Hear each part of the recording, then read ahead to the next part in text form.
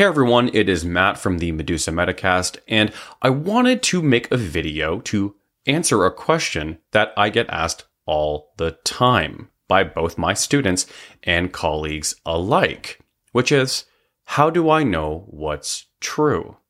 Another way of asking the question would be, how can I ascertain or determine if the information that I'm encountering is right or wrong? Very important question. Then there are those that may even look into themselves and ask the question outwardly, how do I know whether or not my beliefs or ideas even make any sense? These aren't easy questions. Far from it. But they also happen to be the sorts of questions that I've thought a great deal about for the better part of 2 decades.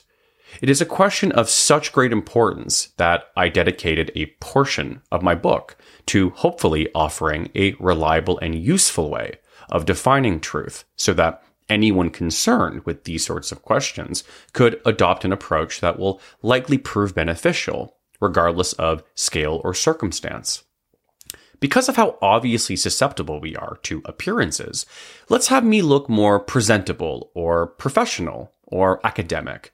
Now, I look like a criminal or a hipster, so why would you listen to me? Let's change that. Now I look professional. Look at me with my tie and collared shirt. I'm wearing expensive glasses. And look, I have a light behind me and a fancy sign. I'm fancy and smart. Right? See how easy it is to trick you into perceiving me as more legitimate. Keep it in mind the next time you hear someone in an expensive suit speak. The suit doesn't make the man. The suit causes your perception to view the man as being made of something worthwhile. And there's a difference there. This brings me to my first point, the connection between truth and perception. It is stated that perception is reality, but this is a particularly misleading and has become a somewhat insidious claim. What is meant by this is that humans behave as if perception is reality, because we intuitively reach conclusions about the world largely informed by how we experience it. While it may be valid that our experiences are our own and that they occurred, the extent of our ability to assess reality accurately, that is, in any objective sense, is significantly hindered by existing limitations on our capacity to do it well. As a result, although we may behave as though our experiences are perfectly legitimate and ultimately informing, we know for a fact that they aren't, and this applies to everyone, without exception. This doesn't mean that we can't find ways to reduce the effects of our bias, or to reflect on our experience in an attempt to examine it and see if anything different springs forth. But even then, we will always have an incomplete picture by virtue of our experience being limited to only a single person, which is ourselves. What about how everyone else perceives it? If 2 people perceive the same event differently, then whose perception is reality? The answer is that they will both behave as though their experience is truthful and accurate, but that doesn't make either of them reality. A great deal is known about human perception and reason, which is why so many incredible salespeople and magicians live among us. If you understand how people experience things, then you can manipulate the gaps in their perception and produce a version of reality that they will helplessly fall for, or that they will at least have difficulty in distinguishing from the truth. Even then, perception is only one component. Then there is whether or not we actually understand what is really happening during our experiences. The confusion regarding perception and reality has found a more insidious niche in the modern era. I have lost track of how many times I have been told that certain people have their own truths. No, you don't, and neither do I. None of us have our own truths. You may be relying on your perception and experience to reach conclusions, and then live according to these conclusions, but that is simply an example of the phenomenon I already addressed and explained earlier. You may live as though your perception is reality, but that doesn't make it so. This alone is simply human. What elevates this egotism to insidious is when you make demands that others behave as though your perceptions are reality. No one is beholden to the conclusions you've reached based on your personal experience. That is, not unless you have an adequately convincing argument that you can offer. And even then, others may still disagree. I've noticed that those who demand that others bow to the conclusions reached by a distinct mind almost never offer an argument justifying why anyone should listen.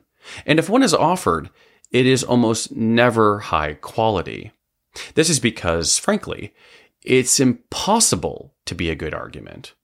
Demanding that others accept conclusions that you alone can verify based on your experience is by default an appeal to authority, which is a logical fallacy. And this particular one is the worst iteration of this fallacy. Typically, an appeal to authority directs others to accept the prepositions of an expert, which alone isn't a valid argument, but in this case, you're directing others towards yourself as the authority. You're using yourself as the authority that others should find appealing. And what is it the authority you possess? The authority of your personal experience, I guess. This, of course, breaks down immediately because what's good for the goose is good for the gander. And so then everyone else would also be an authority on their own experience. And we can see how that will play out. It's a game for petulant children. When situations like this arrive at their predictable impasse, the more unruly will typically engage in appeals to emotion in order to trump their opponent's appeal to authority. This changes the game from whoever has the biggest dick to whoever cries more. Regardless of who wins, neither of these competitions generate a perspective that will reliably produce truth. It is clear what participants in these sorts of exchanges are after. They want you to do what they said because they said so. This is why logic and reason are so vehemently attacked by those who prefer emotional weaponry. When you can't win with arguments, fight with emotions. And if you're losing that battle, then fight with oppression. It is about winning, not about cooperation or fairness or truth with these people. Despite my criticism thus far, there is a legitimate conundrum embedded in this confusion between perception and reality. Are there times where personal experience can trump conventional wisdom? Yes, of course there is. But we know that conclusions we've reached as a result of a personal experience don't eliminate the infinite number of similar circumstances that others experienced but somehow produced different outcomes when compared to ours. The problem can also run in the opposite direction. What if there is an established truth, and we have an experience that runs counter to it? Do we deduce that we've interpreted our experience incorrectly? Or is the consensus wrong? We've all likely encountered situations like this. At which point does a consensus of opinion invalidate our personal experience? Alternatively, at which point are we justified in accepting the validity of our own experience above that of the established consensus? Well, every situation will be different, so it really depends. I have felt it worthwhile to question my perceptions because they're so outlandish or riddled with bias that it is likely that the consensus is correct, at least in that situation. On the other hand, I have had personal experiences that provided me with first-hand knowledge that caused me to examine the validity of the consensus and conclude that the consensus is either insane, illogical, or corrupt. How do I know which is correct in which situation?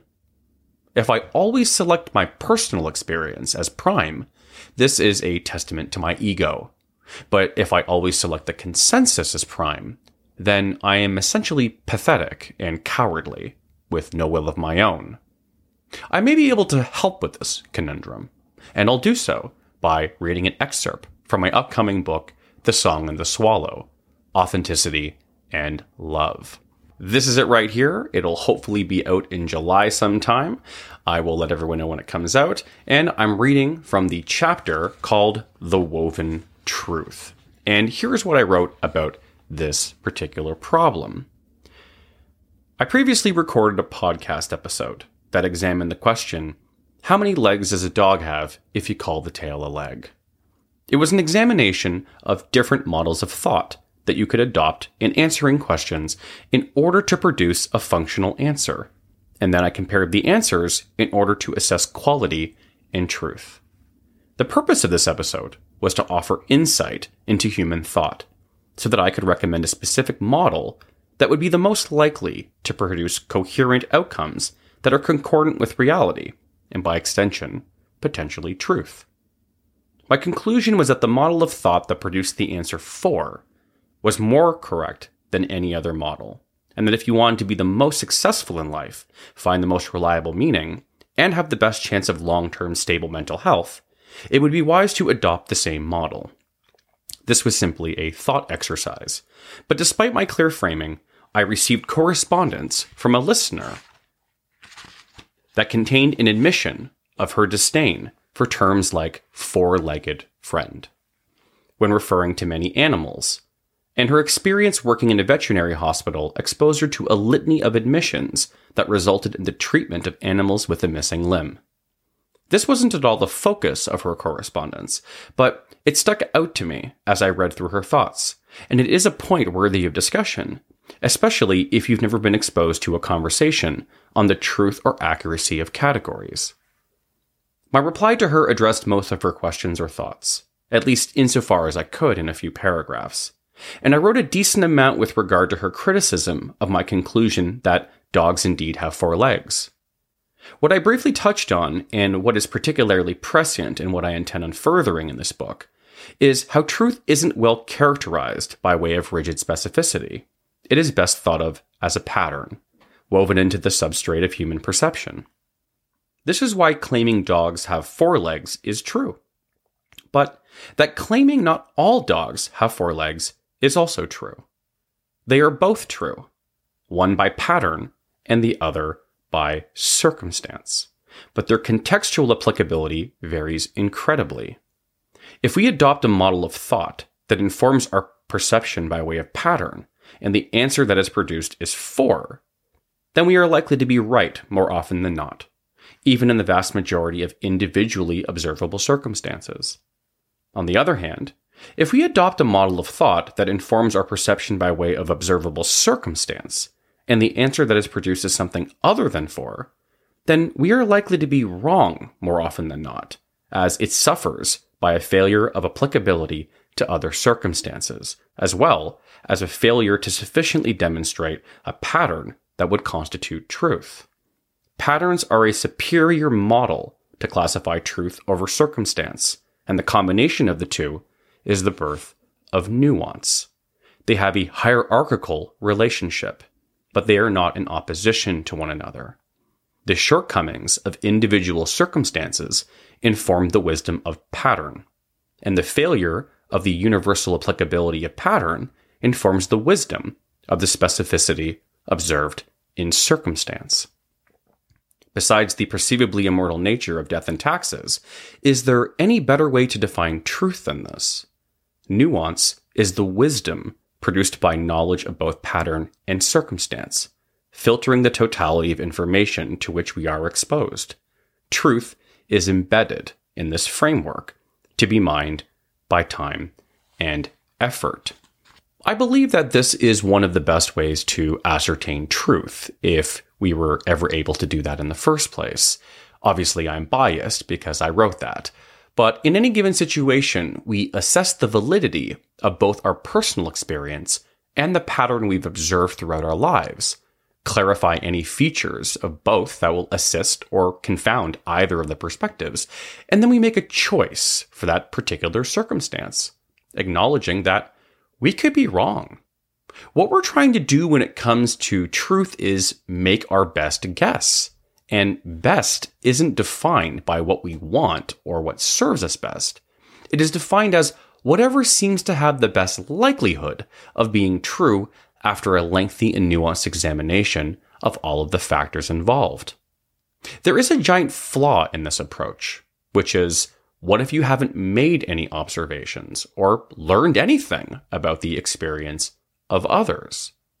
The reason that it is said that ignorance is bliss is because, in essence, when you don't know anything about people or the world, when you haven't learned anything about your shortcomings or bias, well, then you won't be burdened with having to honestly assess any given circumstance with the totality of knowledge available to humans. You can simply think and act in your own self-interest, and you'll believe yourself smart and right along the way. It is my belief that the less anyone knows about the world and people, the more inclined they are to resort to their personal experience as being the prime factor when determining truth. When I hear someone claim that they have their own truth, or that I'm being expected to accept someone else's truth, my immediate conclusion is that I am dealing with someone who is either ignorant, immature, or unwell. I love to help people, and I regularly volunteer to help others with any problem they're experiencing if I'm available to do so. But this doesn't mean that I'm foolish or naive, or that I'm willing to insult your intelligence by permitting you to fail to express yourself so spectacularly that you would be able to resort to making claims about having your own truth to get acceptance or comfort from others. You can do better than that. I believe in you. Sometimes we need help to find the words and the arguments so that we can advocate for ourselves.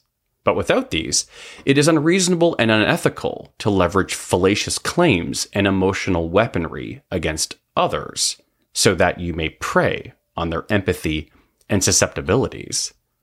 I'm inviting everyone to have honest discussions about their shortcomings and how they affect our ability to ascertain truth. But this only works if we cooperate and remain willing to bare our souls, knowing that we are making ourselves vulnerable, hopefully just as much as others are as well. You show me yours, I'll show you mine. In fact, I put mine on display in my book. If you enjoyed this, please consider picking up my book when it comes out. I will make a formal announcement when I have a firm release date. And if you like my content, please like, share, and subscribe. Apparently, that's something you're supposed to say to people. That's the first time I've ever done it. I'm going to go wash the filth out of my mouth now. But in the interim, take care of yourselves and one another. We'll talk soon. See ya.